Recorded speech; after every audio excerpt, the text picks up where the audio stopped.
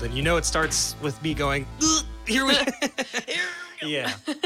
So, Danah, thank you for coming to Joe's. This is my first podcast at Joe Squared. I don't know if it's the first podcast here. Nice. Because I'm pretty sure I did a show where there was like a live show that did like a live Dungeons and Dragons. Oh, awesome. Yeah. I forget the name of that show, but it was like an ongoing thing, but they did it live from here years ago. But so. How do you do that? How does that work? I've actually been wanting to get into D&D. Really? I am not like, I love Sword and Shield stuff, but I'm not like a D&D guy. Yeah. So, but I think it's just like, people set aside time to kind of meet up, and it's just like that ongoing adventure of like, we're going to just, I work with someone who plays D&D, and recently they told me that like their current character died, but they had another character who he wrote out of the adventure at an earlier point in time. So he was like, this is the perfect opportunity for me to like write the return story of my old character. So that's awesome. So it's like a giant like storyboarding adventure essentially. Yeah, so people that would listen in on a podcast that weren't a part of like, is it like a league or I don't know what you would call it? Oh, a league. Yeah, I guess you're right. What the group is. Would they just be like a party, I guess. What the hell are we doing? Yeah. Like, that's so interesting. That's awesome. It's almost beyond me. Sometimes I worry that like my imagination in that regard like has kind of, can I cuss on this podcast? Oh yeah. Okay, it's kind of like take it. It's like down the shitter at this point where like I don't know if I would be able to like conjure up characters and combat styles and stuff like that on the fly, like with a group of people. Yeah, I feel like I'd be a weak link. I can't speak for it because I don't play, but I feel like you probably like as you build your character, sort of learn almost like, oh, this is how this character behaves and acts, Gotcha. and like Interesting. Cool. But you're right; it is like a group effort to kind of keep the adventure going. Right. I'm pretty sure there's like a dungeon master, DM. right? They kind of guide the thing, but it's sort of everyone's like, everyone still has to show up every week to be like, all right, like got to push it forward to the next thing. Greg Stremmer hosts a D&D group every week. Oh, and cool. so like he's invited us over recently and I'm like, maybe it's time. Yeah. That's all I'm hearing about these days is Dungeons and Dragons. Well, yeah, I definitely know it got a resurgence because of COVID. Yeah. And then I have some friends that do it online through like, I guess it's called Roll20. Wow. Which is a like app to like, cool. and also with Zoom and stuff. And someone was like awesome. asking me literally this weekend audio questions. Like, so I'm a DM for a campaign and, I use a headset microphone, but it's picking up my mouse clicks. Oh shit. And it's like, what do I do? And like, I don't know a ton about like real time audio like stuff. So I'm wondering if there is like a filter or like a gate that he can use, like that will like only trigger when his voice speaks or whatever. Yeah. And then he was also saying he uses voice mods, if you're familiar. Oh, yeah. Yeah. So to just do different characters and stuff for Like he sounds like he's under witness protection, like for Yeah, exactly. certain It's all, I am the troll merchant. and then he gets to whatever. That's awesome. I love that. But neither one of us, I think, know enough about Dungeons and Dragons to riff for an hour, to carry an hour conversation. I had a couple things I wanted to talk to you about, but there is like weirdly one thing I was thinking about. So I think I've gathered you're a pretty big Alice in Chains fan. A huge Alice in Chains fan. Yeah. Yes. That was like I was obsessed. Yeah. In high school, I was like a diehard fan. And like, I'm 10 years after grunge. So like, I was obsessed. Like Lane Staley had already passed and like all this kind of stuff. But like, I'm wearing the t-shirt at my job. Yeah. I'm trying to act like I know something. I'm like, you guys don't even understand. This is literally the greatest band of all time. I know. I have Music Box. I own 2 copies of Music Box. That's awesome. Yeah. If it's any consolation, I was born in 1997, so I really don't. I don't like. I was not at all there for the experience of grunge. Sure. I'm the biggest poser between the two of us. So. I probably could have like gotten into music at like I would have been a child, like like 5 years old in 1992. Yeah. So, at the Dirt and whichever. Facelift. Yeah, well, Nirvana Sap was the EP. Yeah, well, Dirt came out in 92. Nevermind came out in 92. 91. Bad Motorfinger, or I want to say Bad Motorfinger. Maybe it was like the one after that. But anyway, grunge was happening. Happening. But I was 5. Yeah, I think Supernanan was later 90s. I know Louder Than Love was like 89 or something. Yeah. So I love Soundgarden too. Yeah, again, like, because when I got into music, the thing about grunge is like it's heavy music, but then it's melodic vocals, you know? So I definitely at the time, and I've gotten into it now since, but like screaming and growling and all that stuff, I just didn't understand it, you know what I mean? Yeah. Metallica would do like a grunty kind of thing, and then eventually they did like the oh yeah, but like you know, the Metallica I liked still wasn't as grunt, like screamy, you know what I mean? So that was accessible. Yeah. But Alice in Chains was definitely the band that I was just like, it's the greatest band of all time. And I literally was obsessed. Yeah. Like I don't know. I was just like, they were the coolest. Jerry Cantrell's the best guitar player. Like, it's just all that kind of stuff. But like, to be honest, not a whole lot of people like, you know, are on my level with this obsession. And most of the people roll their eyes at me when I go, this is so cool. Yeah. Screw those people. Firstly, we don't need those people. Yeah, no, I totally understand. My high school boyfriend was like super into grunge, and he really opened my world up. Like I was, you know, in typical like angsty high school fashion. Like I was listening to a lot of like really sad like acoustic folk music, and then my high school boyfriend comes in, who's like a few years older than me, and he's like super into grunge and super into just like rock and roll alternative, and like and like growing up, like my dad. I said off record earlier that I'm from the Eastern Shore. So with that being said, my next sentence is my world when I was younger was filled with a lot of Southern rock and blues, all the stereotypes. And my some mom... beach rock. 100%. Yeah. Actually, there was little of that. It was mainly just like Southern rock, even though we're not really South, that kind of thing. Yeah. That weird thing. For sure. But my mom was like super into like jazz and standards, like Rat Pack kind of stuff. So like I had a really weird eclectic. And then both my parents loved like Motown and like doo-wop and all that. So so like musical parents then. Yeah, musically appreciative parents. Gotcha. My dad played a little guitar in high school, but ultimately I feel like I only have like one family member, which is my cousin. Shout out to Kristen Lagana. She's a Baltimore musician. She's like my only real like musical family member that's like in my immediate family. So like I had parents that listened to a lot of music, but like didn't play.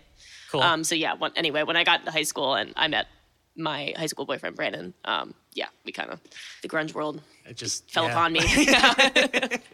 So it has never left me. Yeah. Did you, I don't know if you even saw it, but did you see that I actually met Jerry Cantrell? I think I did actually. It's like, is that why this question came up? Yeah. Well, it's very possible that was when I might have like saw that you were like Alice in Chains, but I gathered that information at some point, and I just remember being like, I like Alice in Chains. We should talk at some point. Yeah, I had the pleasure of fucking dumb luck.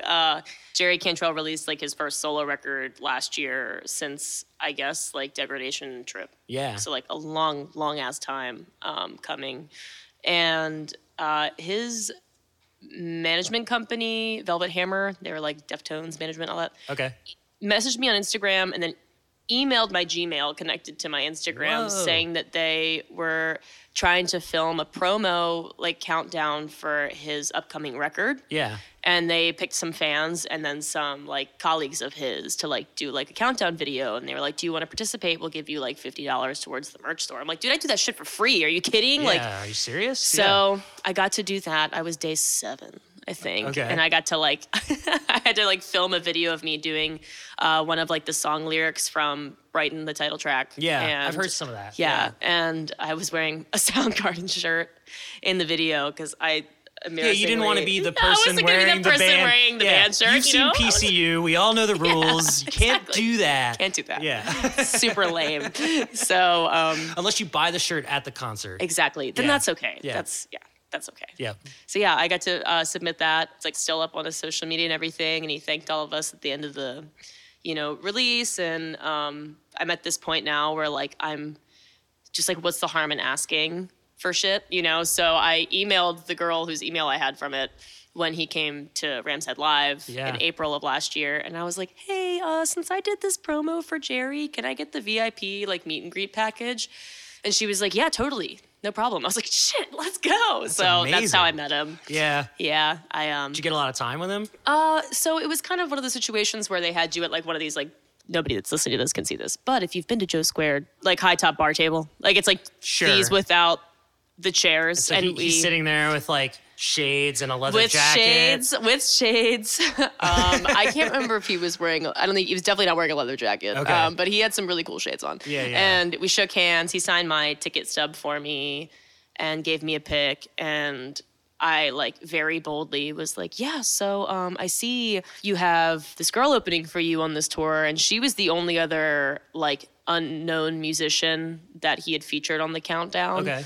And I was like, so with that being said, like that means I get to open for you for the next tour, right? And I was like pissing my pants on the inside. I'm like, Danah, just go for it. And he was like, you know, that kind of confidence is exactly what's going to propel you through our industry. And I was like, thank you. That's hilarious. Thank you, sir. And then He's I like no, but nice try. Good. That's really cute. Thanks. Yeah. You got the gumption, kid. So I thought I nailed it, and I like walked away, like hair flip and everything. Like, see you later, Jerry. And then I fucking leave the pic that he gave me on the table. So I like think I like mic dropped it and like left. And then he's like, hey, you forgot your pic. I'm like, shit. Like all my cool points are totally gone. I was like, you should just turn around and be like, keep it. And I don't use a pic, which I don't. I should have been like, I don't need that. Like, but it was that was my crowning moment. And then at the end, I was front row for the show. So at the end of I was texting Greg in real time, and I was like, Jerry Cantrell just winked at me, like, I'm leaving you. Like, I'm sorry, this is my shot. This is my only shot. It was awesome. That was a great show. I had so much fun at the VIP thing, even though it was like its own weird sterile thing because of COVID, but it was really cool. I have a photo with him, and I don't know, it's cool. That's great. One for the books. Yeah. They were, my first concert, I'm pretty sure it was my first concert, was Atlantic City 2005 or 6, and AIC got back together with William Duvall for the first time. Awesome. And they were part of a VH1 Classic taping for a Heart concert for some reason. Cool. Mike Inez played in Heart for a while, and then they're all Seattle. Yeah, Ann and Lane were good friends. Nancy, you're Ann. The non-guitar player, sister. Yeah. Ann sings. Actually, does Ann play guitar? Yeah, we're messing this up. Black-haired Ann. Anyway, Ann's we know black-haired. Ann. Ann sings on Am I Inside? And, it's so there's all this connection, but at the time, it's like I was just so stoked to like go and see them. That's awesome. And my dad, I was of an age where he wouldn't have let me go to Atlantic City by myself. So he was like, how about I go with you? And I was just like, okay. Yeah. So he takes me. He hates like that kind of music too. You know what I mean? Like he's not. What a good sport. He's super Catholic. He loves Les Miserables and he loves like Broadway. He used to listen to like Michael Crawford's Phantom of the Opera and the Cats soundtrack. Oh, yikes. I was okay with Phantom of the Opera until you said Cats. So I was like, damn, what is that? So like he's like, he loves theater and he loves musical theater and stuff. So like Alice in Chains was not the move, but he loved me enough to be like, okay, I'll take you. That's precious. And so he takes me and I'm just so stoked. But like they have Duff McKagan is playing guitar with them for some reason. He was on the countdown for Jerry's thing. I guess they're tight. Nice, I don't know. Yeah. They had Phil Anselmo come out, who I know people have mixed feelings about. He's very controversial, but I love Pantera as a band. I was a big Pantera was another band. I just played way too loud in the car 100%. for too long. I still do. Yeah. So, but he sang Them Bones, and then because they're taping it, I guess they didn't get the take they needed, so they actually did it twice. Oh, yeah, they're like, so awesome. Yeah, he's like, Phil's like, well, we're actually, we're gonna do it again if that's okay with you. And everyone's like, yeah, duh. And yeah, he sang it great. It was definitely lower register and stuff, but it was super solid. And then they bring William Duvall out. Also, randomly, Carrie Underwood and Rufus Wainwright were there. What the fuck? Yeah, Carrie Underwood. Yeah, Rufus Wainwright makes more sense to me than Carrie Underwood. Wainwright, he got booed. People were like, you, like they didn't even know who he was. They're just like, you're not the guys that we want. I know. But Shrek. Yeah. But Shrek. That's so wild. What did Carrie Underwood do? I can't remember. I think she sang with Heart, or she Oh, did her own thing. Okay. Yeah. I was like, what the hell? I know. And then, but the big, they all came together for Rooster. That was the big, like, Alice in Chains came out and they did this huge, like, Rooster ensemble. That's awesome. And there's a bunch of songs. So, like, Heart actually, because they also played a bunch of Zeppelin. And my dad was like, I know this song. And they played Barracuda. He's we like, go. I know this song. Hey, and then, like, These Dreams, I know this song. And Yes. all this stuff. And so it's like, well, at least, and I'm sitting there like, I don't know any of this. Yeah. But I saw Alice in Chains, so it's fine. Yeah. Like, well. Dude, that'd have been like I would have been blissed out between Heart and Alice in Chains. Yeah, I mean, I have a huge like, appreciation now, but Wow. at the time it was just like, this is I'll see this because I at least got to see like Totally. because Alice in Chains only played like 4 songs. You Yeah, know what I mean? right. But it was their first. They did the tsunami benefit a year or 2 prior, but that was their first like we're back. And then I ended up seeing them again at Ram's Head when they like were officially like, okay, we're back and we're on tour. Yeah. But it's funny because like that was them testing the waters. So they're still in Ram's Head. Right. They're not playing Ram's Head anymore. Hell no, they're playing arenas. Can I actually admit something that's embarrassing? Okay. I've actually never seen Alice in Chains in concert. Whoa. So seeing Jerry Cantrell by himself Sure. at Ram's Head Live was like my first experience, yeah. and I missed them when they came around this last tour. I was pissed. Yeah. I saw them open up So- for Guns N' Roses a few Oh. years later. I think my high school boyfriend and my friends were at that Yeah. show. It was Yeah. very happenstance because like I was also a big Guns N' Roses fan growing up. Like in my 2003 Honda Civic Hybrid, blasting Sweet Child of Mine with the windows down, thinking I was awesome. and I was, but also this is like 2004 or 5. You know Yeah. what I mean? It's like you guys don't even understand. It's like we get it. Where have you been? Yeah. Damn, that's still me with like so many Yeah. like classic songs. They're my classics, God. Yeah, No shame, just no shame. Interstate Love Song. Oh, and, hell like, yeah. fucking full blast. I'm just like, Man, that's another band I really dig. Tiny Music is probably one of my favorite albums ever. Yeah. I saw Scott Weiland very shortly before he passed. He had played Ram's Head live. he play with Slash? He probably did. I had a coworker who went to one of his like last shows okay, in the cool. area. I wonder if it was that one. Yeah, he played Ram's Head on stage in Annapolis with his like band, The Wildabouts. Dude. This is when he got viral singing Vaseline, like really out of key. And like, so that was like that era. And then shortly that's a after shitty that, yeah, it was the end. Yeah. What a era. Yeah. Yeah. Yikes. So anyway, but yeah, GNR, and then like when it turned out that Alice in Chains was also like on the bill, it was just like, oh yeah. And so like I went with my brother, but yeah, like, even from a stadium like far away, like, you see like Jerry had a beard at this point. He looks like a wizard. Yeah. And they're just like, wow, wow, wow. It was great. That's awesome. But anyway, yeah, like hopefully they get back together again. I'm sure they'll tour again. Yeah, like, totally. Well, they just toured this last year, but the closest I think they came was like Norfolk. I don't think that they came to Maryland. Gotcha. So they owe us. If you're listening, Jerry, Yeah. your faithful Gerald. promo Yeah. friend. Your number 1 and Your- number 2 fans ever. I'll text his management. I'll message. I'll email that one girl. Welcome to Chains Cast. Today on Jerry Watch, we are. That's awesome. So cool. So I got that out of the way. Yes. But yeah, again, I don't like know you super well. I met you playing a show in Annapolis, and then like we've bumped into each other like at shows over time. And I know you're like very active. Are you a full-time musician? I am. Yeah, that's amazing. Thank you. And I'm sure it's a lot of work, but like from my perspective, it seems like you're doing awesome. You're crushing Great. it. Awesome. Yeah. Facades are everything. No, I'm just kidding. Yeah. So was music early, or when did you pick up like singing or any playing or whatever? So I actually was like a visual artist first and foremost. Yeah.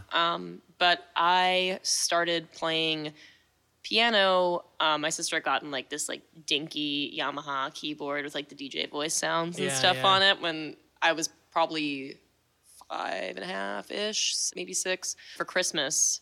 And she was into it for like a few weeks, and then she put it down, and then I just kind of took it. So I just pretty much ran with it at that point. And my grandparents saw my interest in it and were like, let's get you some lessons. So amazingly, my piano teacher happened to live in my neighborhood. So I started taking lessons around the age of 6. So we're looking at 20 years this year of me playing piano. Wow. Yeah. And then I took classical lessons with him from then until I turned 18.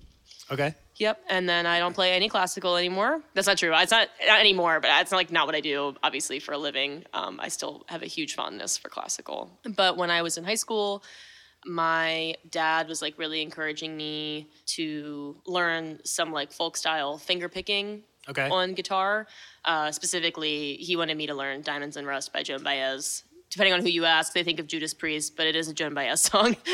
And I learned that. And then I learned Simple Man by Lynyrd Skynyrd for my 10th grade talent show. Hell yeah. And since I won it, I was bought a like plywood. Now, hold on. Oh, you're good. Did you learn it because of Skynyrd or because of Shinedown? I learned it because of my dad. Okay. But I did learn it. I definitely learned. Well, I learned the picking pattern of Skynyrd, but I learned the Shinedown vocal part because I think it's more interesting than the Skynyrd. Yeah. You're saying you were like, I was born in 97. I was like, I bet she's listened to some Shinedown. I had a brief love affair with Shinedown. It was very brief. One night stand. Don't take this the wrong way, but I definitely had a butt rock phase myself. Oh, dude. Seether, Shinedown. Well, Evanescence.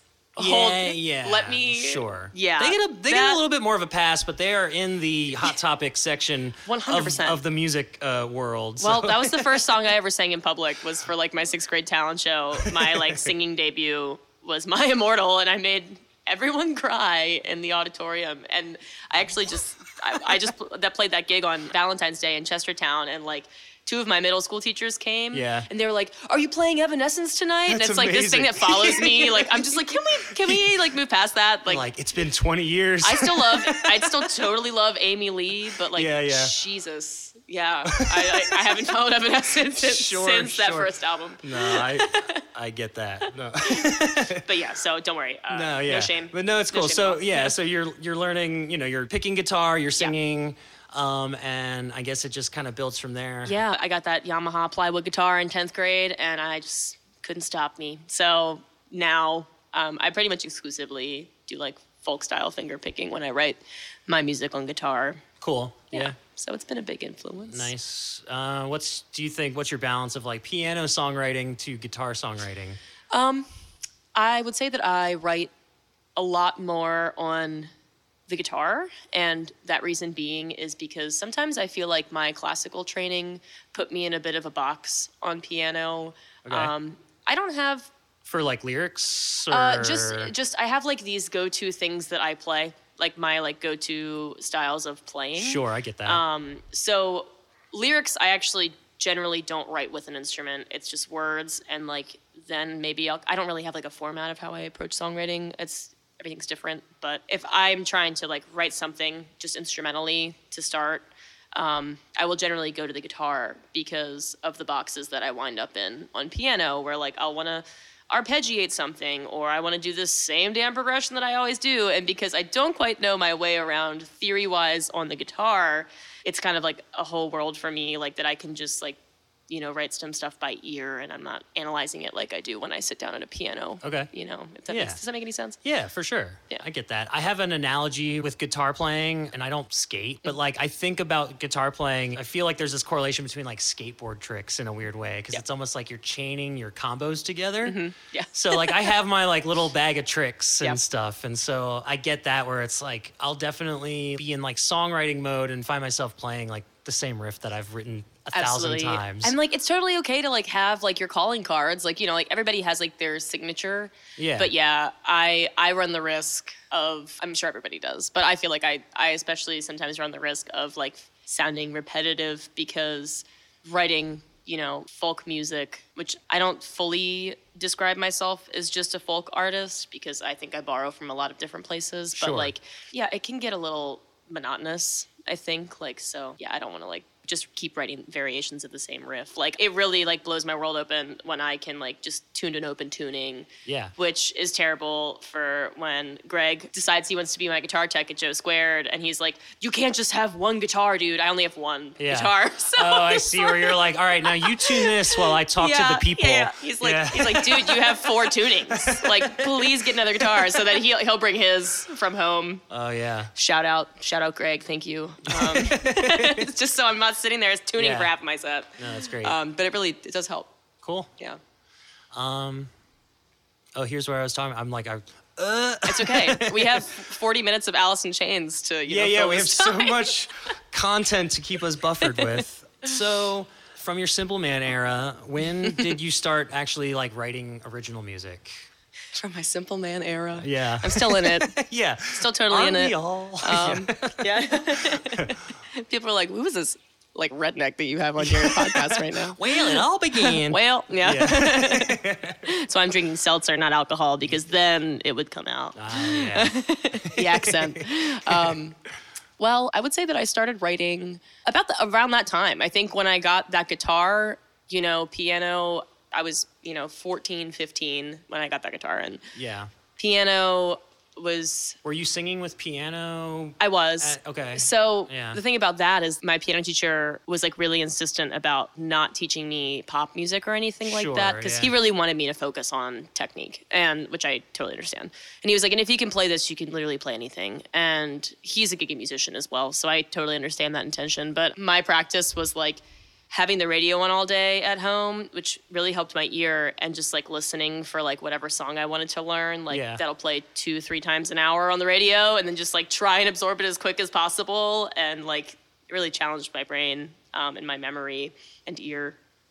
But that shit got old, and I was like, and when I got this guitar, I was like, you know what? I think I'm ready to like try and start writing songs. And at the time, growing up in Centerville, there's like not shit to do over there in cornfields. And I had met some friends from down in Easton who were a little older than me, and they were in bands. And like my high school friends, there was an open mic going on down there in Easton, and so like my high school friends, which there were a few of us that played music at Queen Anne's, which was kind of weird, but we just would all like get together and drive down to Easton. Whichever one of our friends had a license, we were like, we're going to Easton. And that's where we started doing open mic, and I was making some new friends from other schools, and kids were like doing their angsty original music, and I was like, you know what? I'm fucking pissed off all the time. Like, I'm ready to write some shit. So I think after I had gotten my heart broken at like my first real heartbreak, I think at 16 years old, I was like, it's my debut. And I clearly had a lot to say, because my first song was like 8 minutes long. I just like couldn't stop. I like couldn't stop going on about like how terrible I felt about myself. Yeah. And I was like, this feels great. So wait, you had like a 8-verse song about 100%. depression? 100%. Not much has changed. I've just gotten I've gotten a little shorter at this. Like the song's a little shorter now. But word economy, but still equally sad. Yeah. Totally. Yeah. Very cool. Yes. So did you hang out on the Eastern Shore for a while, kind of developing your performance and Definitely. stuff like that? Okay. Yeah. I RIP to that open mic. You were still also like you said 16. Yeah, I was still in high school, and I wasn't really I was in like in-school music programs. I did marching band. That was pretty sweet. I was in pit though, so I did I played vibraphone. Okay. And marimba, so like mouth instruments. It was really, really fun. Yeah. Do you still have either? I wish I had them. No, they're so huge. And then they were the schools. Yeah, so, but I would love to buy a mallet cat and like revisit doing mallets, because that was really awesome. Nice. So I was hanging out with some musical people. That open mic stopped being a thing eventually. I don't know. I guess I want to say I was playing. There was a new open mic at the Jetty on Ken Island, hosted by Hurricane Kevin. Shout out. He's a precious man. Precious man. Kevin, yes. Yeah. Stain and Joe's. Stain and Joe's. Yeah, that one's still going strong. Oh, yeah. But he was doing the Jetty for a while. And I met some more friends there. And then those friends were like, hey, Jimmy Davies is hosting the open mic at Metropolitan on Wednesdays. Like, let's go up there. And I'm like, Annapolis? cross the bridge? What? Like Jimmy Davies? I myself was afraid of Jimmy. That was I didn't know who Jimmy's Chicken Shack was when I rolled up to his open mic. I was like, hey, dude. You didn't get that far into alternative music. Yeah. Once again, 97, okay? It was not my fault. And so yeah, I remember like getting up there and like going and playing Jimmy's open mic, and he was like, who the fuck are you? And I was like, hi, my name's Danah. I'm like all of 18, I think, maybe 19. That's amazing. And then, I just started hanging out there more. I made quick friends with a bunch of people. And now I've had this beautiful relationship with Annapolis for the last 7 years. And, it's become kind of my second base. I still think to my Easton days. And then after the Easton open mic had folded, I was playing down in Cambridge a lot when I was younger. And I made some really amazing friends, like my friends in Black Dog Alley and my friend Bobby Reed, who had an awesome open mic down there in Cambridge too, which he still has. So I don't know. I did a lot of traveling. As soon as I left high school, I was like bumming rides from friends. And I didn't get my license till I was 18. So. Okay. Yeah. So, I don't know. But so do you hit the road a lot still? I do. Yeah? I drive a Prius. Okay. I am ready to hit the road at all times. Wow. Yeah. Yeah. I'm not like touring or anything, but I started playing music in Baltimore, I want to say when I was like 21. No, 22. I'd say 22. Yeah. I started coming up here like 4 years ago. Because Kevin Hawk of Transcendent Events, I can't remember, I don't know how we met. I don't know if it was actually through my cousin Kristen or if it was just by chance a Facebook friend request, and then that's, how that goes. But my former band, the Dead Pens, we ended up doing a couple of TE shows around Power Plant and Metro Gallery, and it was really fun, and I made some friends there. But Baltimore, I've met like so many different facets of the music scene here. Well, it's not the same as like you go to Annapolis and like that's it. Like it's this big group of people, and then the shore, of course, is spread out, but there's not as much, I don't think, going on as there used to be over there. Okay, so like the crowd is smaller, but like we all know each other. Exactly. Yeah, that makes sense. Yeah, Baltimore has just been like this. It's been weird. Like when I think I know people, I'm like, oh, I have no idea who any of those people are. It's like... well, from my experience doing audio and live sound and stuff, I think I first noticed there was lots of little pockets when I started doing live sound, and some of it was generational, where it's like, oh, like this age group of bands all knows each other, and then like this age group of bands all knows each other.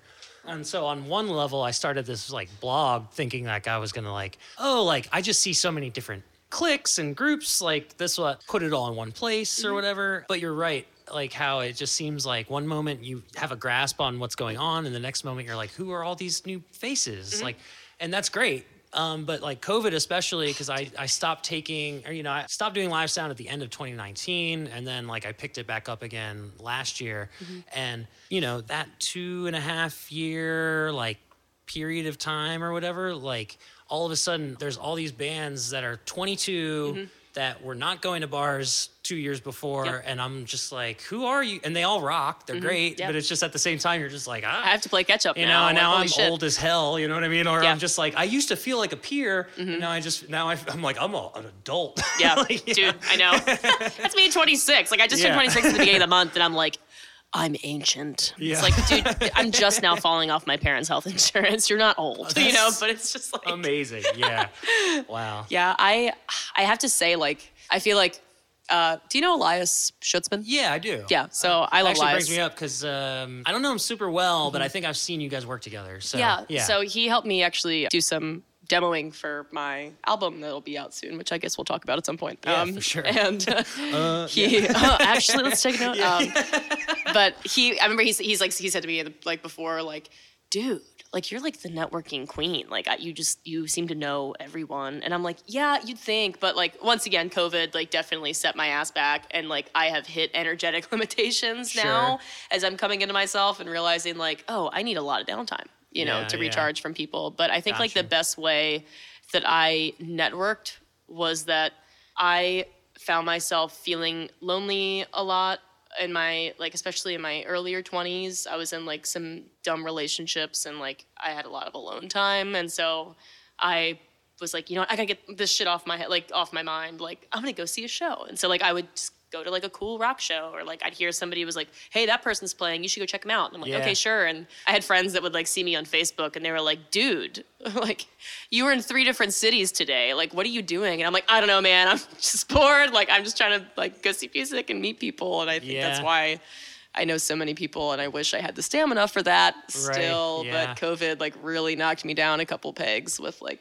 I just can't burn it at both ends like that now. Yeah. I don't know. Maybe one day again. Oh, man. But I appreciate that kind of energy and courage, because like, I don't know. I think for me, I'm even this show, and I've mentioned this a couple times on the show, but like, I don't know. I think there was a period of time over the last few years where I kind of realized I was not like really putting myself out there enough to like make, deeper connections and relationships with the city, and just like, just being a part of all the cool stuff going on that I was so aware of.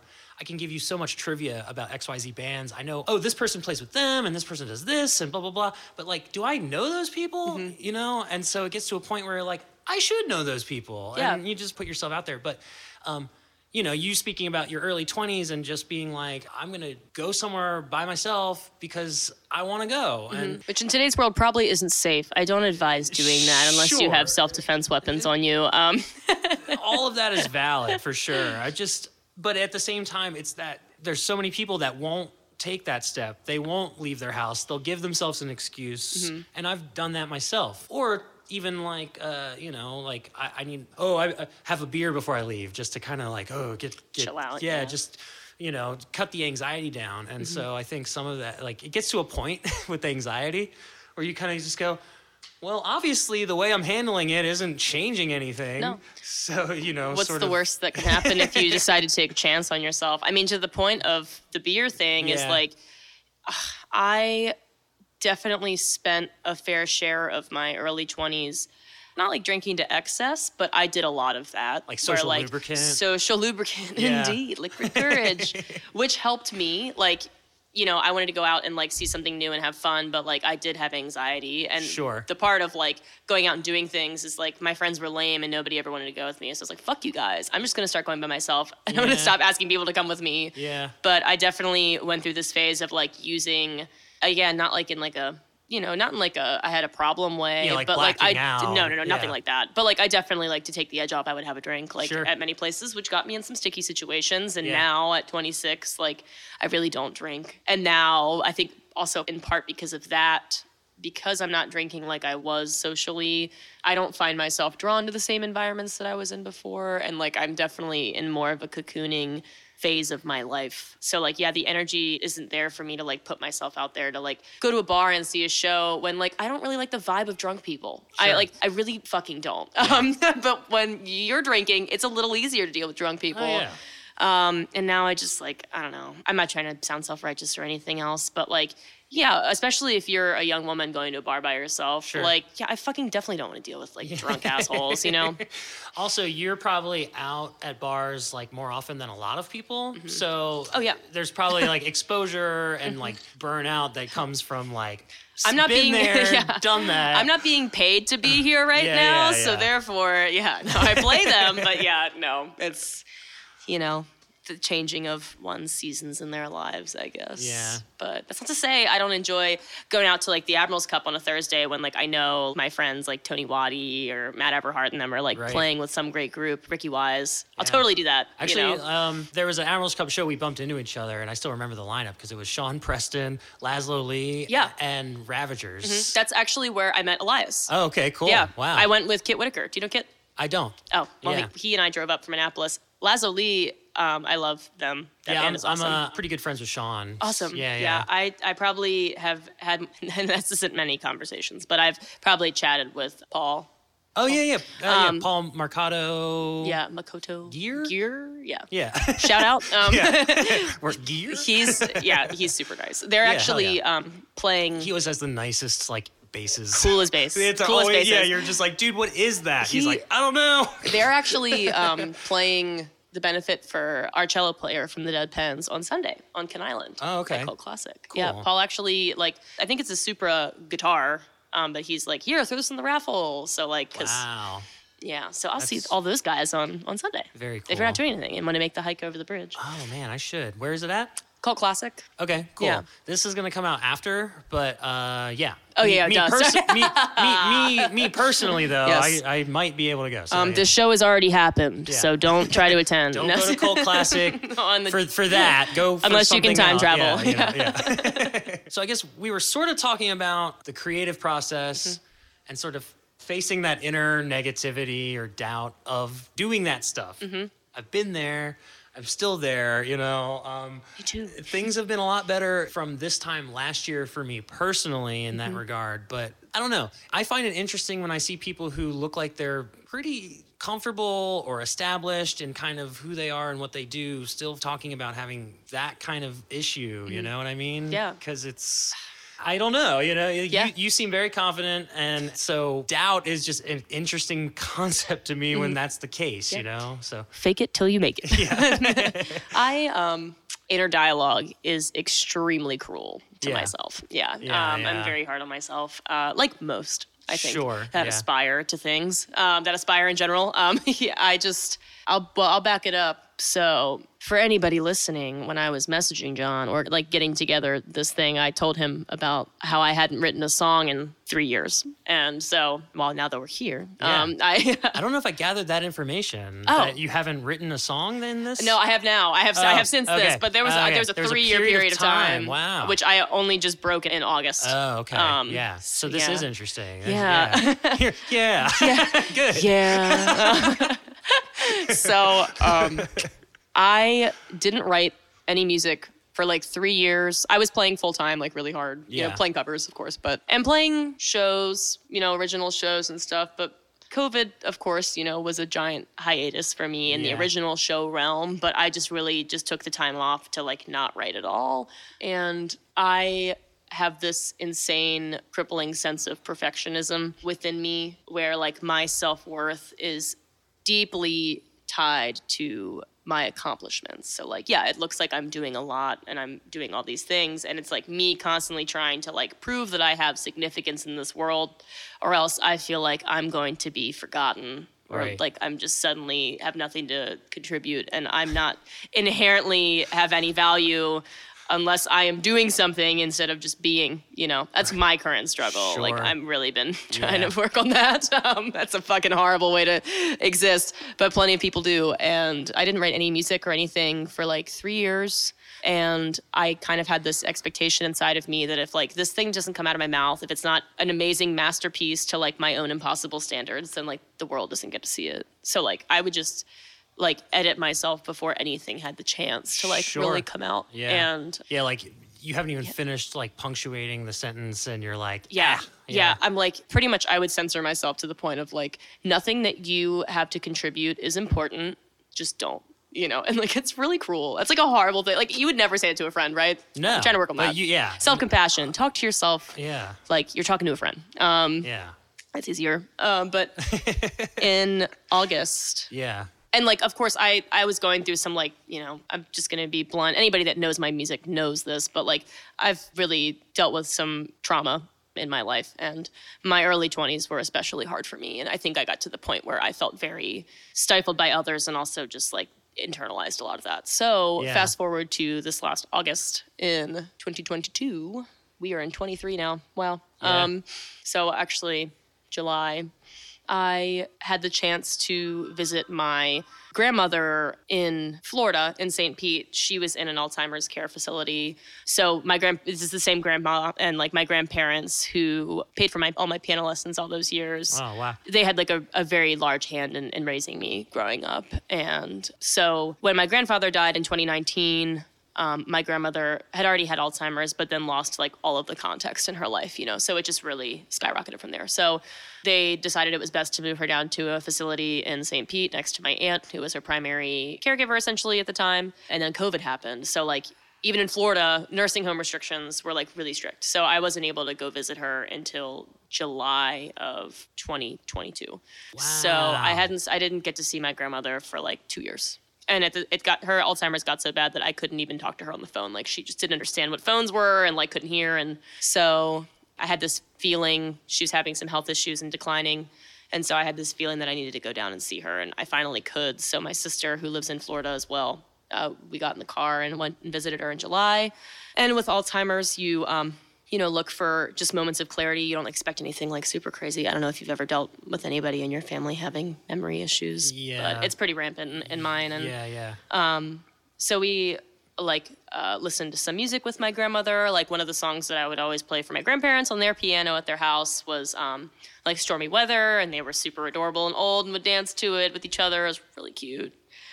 So we played that like on the phone, and then we listened to Edelweiss together, which The Sound of Music was like our family's like jam growing up. And just to hope that music would kind of like jog some memory. And, sure. She definitely knew who we were, which was really comforting. And like we were able to talk with her a little bit about my grandfather and just little things. And then she passed 3 weeks after we saw her. And so life was really crazy for me over the summer with other bullshit.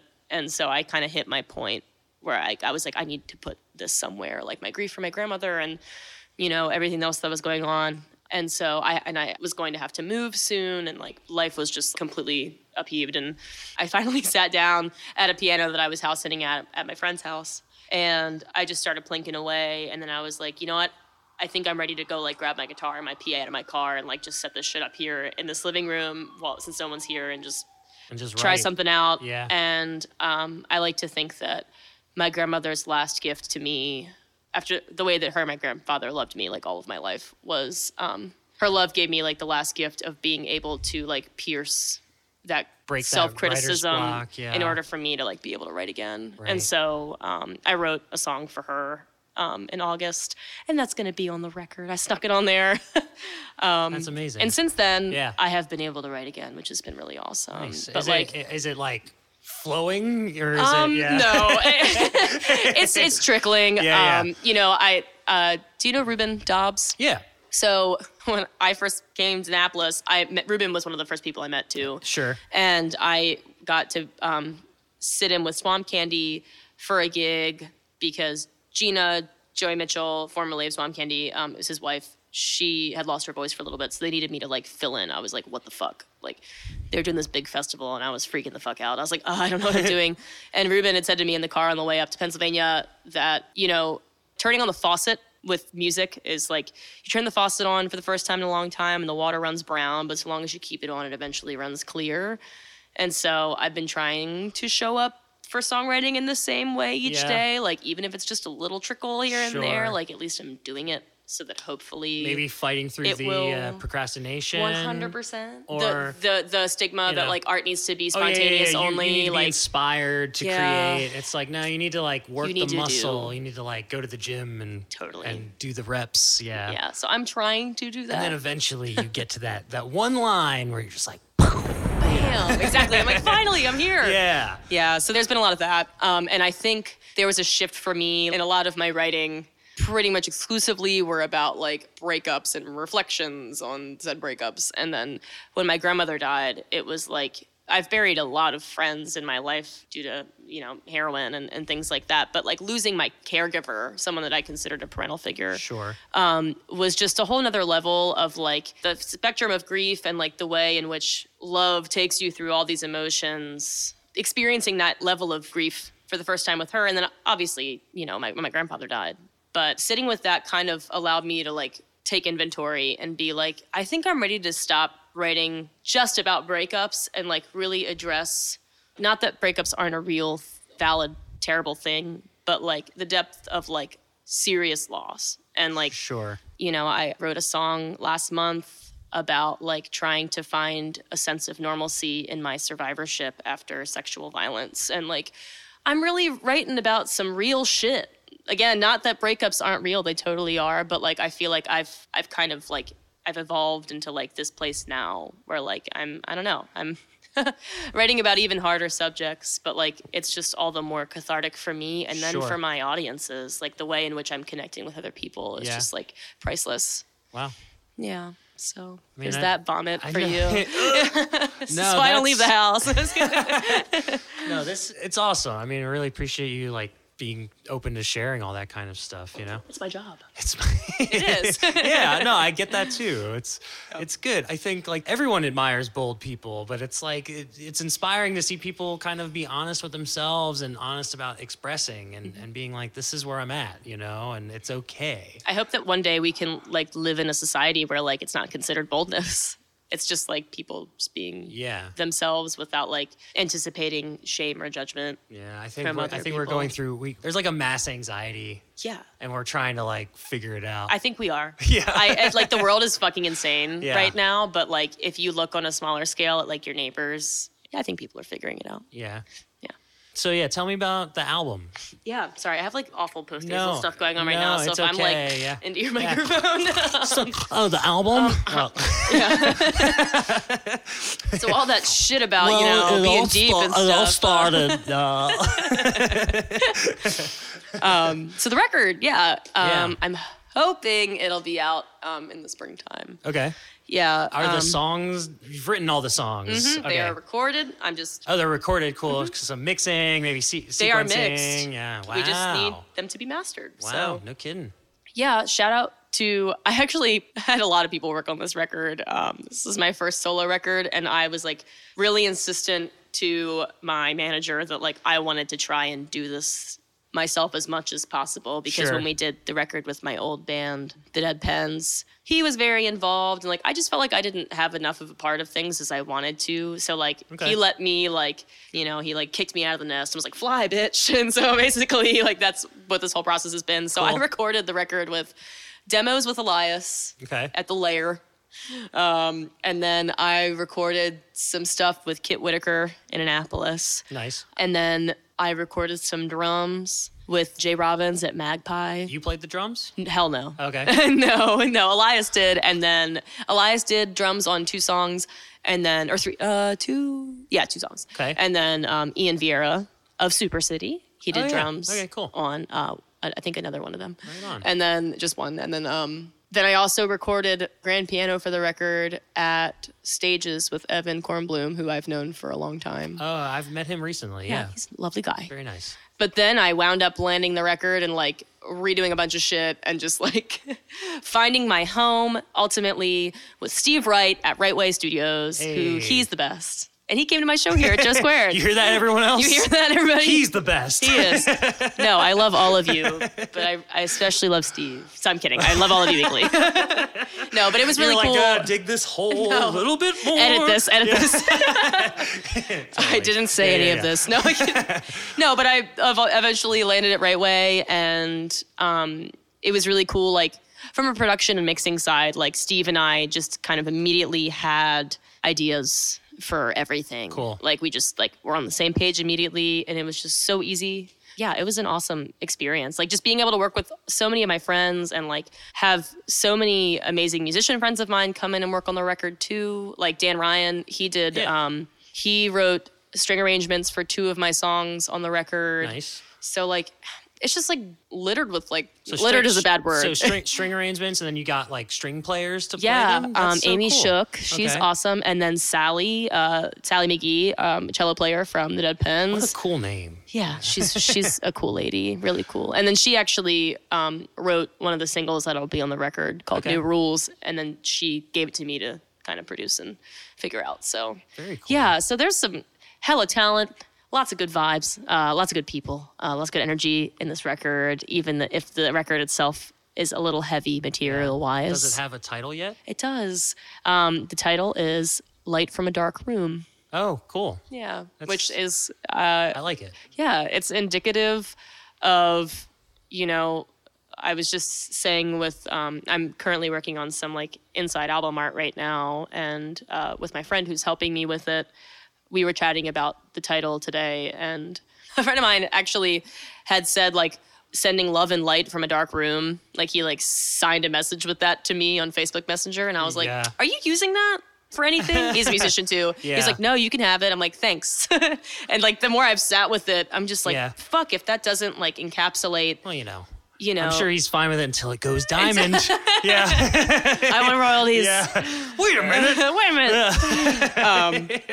But it's kind of representative of like the light being, you know, the fruit being the light being the fruit being the music, and the catharsis that, you know, was born from darkness and adversity and such, hence the dark room aspect of everything else. But like this beautiful thing came from this room. And then I also, the more I thought about it, I like the idea of the fact that a room is something that you can come and go through. It's not a prison, you know? Sure. So like, Yeah. which it just, I don't know, like the dark room was kind of this liminal space for me that like I'm always filtering in and out of as I write, as I live life. And yeah, so that's the title of the album. That's awesome. So you said spring? Hopefully. Which I think is going to be a great idea of spring. You think of like, we're coming out of the darkness of winter. Yeah, here it is. So are you still looking for a mastering engineer, or are you, it's just in the process? It's just in the process. Cool, very cool. Nice. Yep, but soon. Sweet.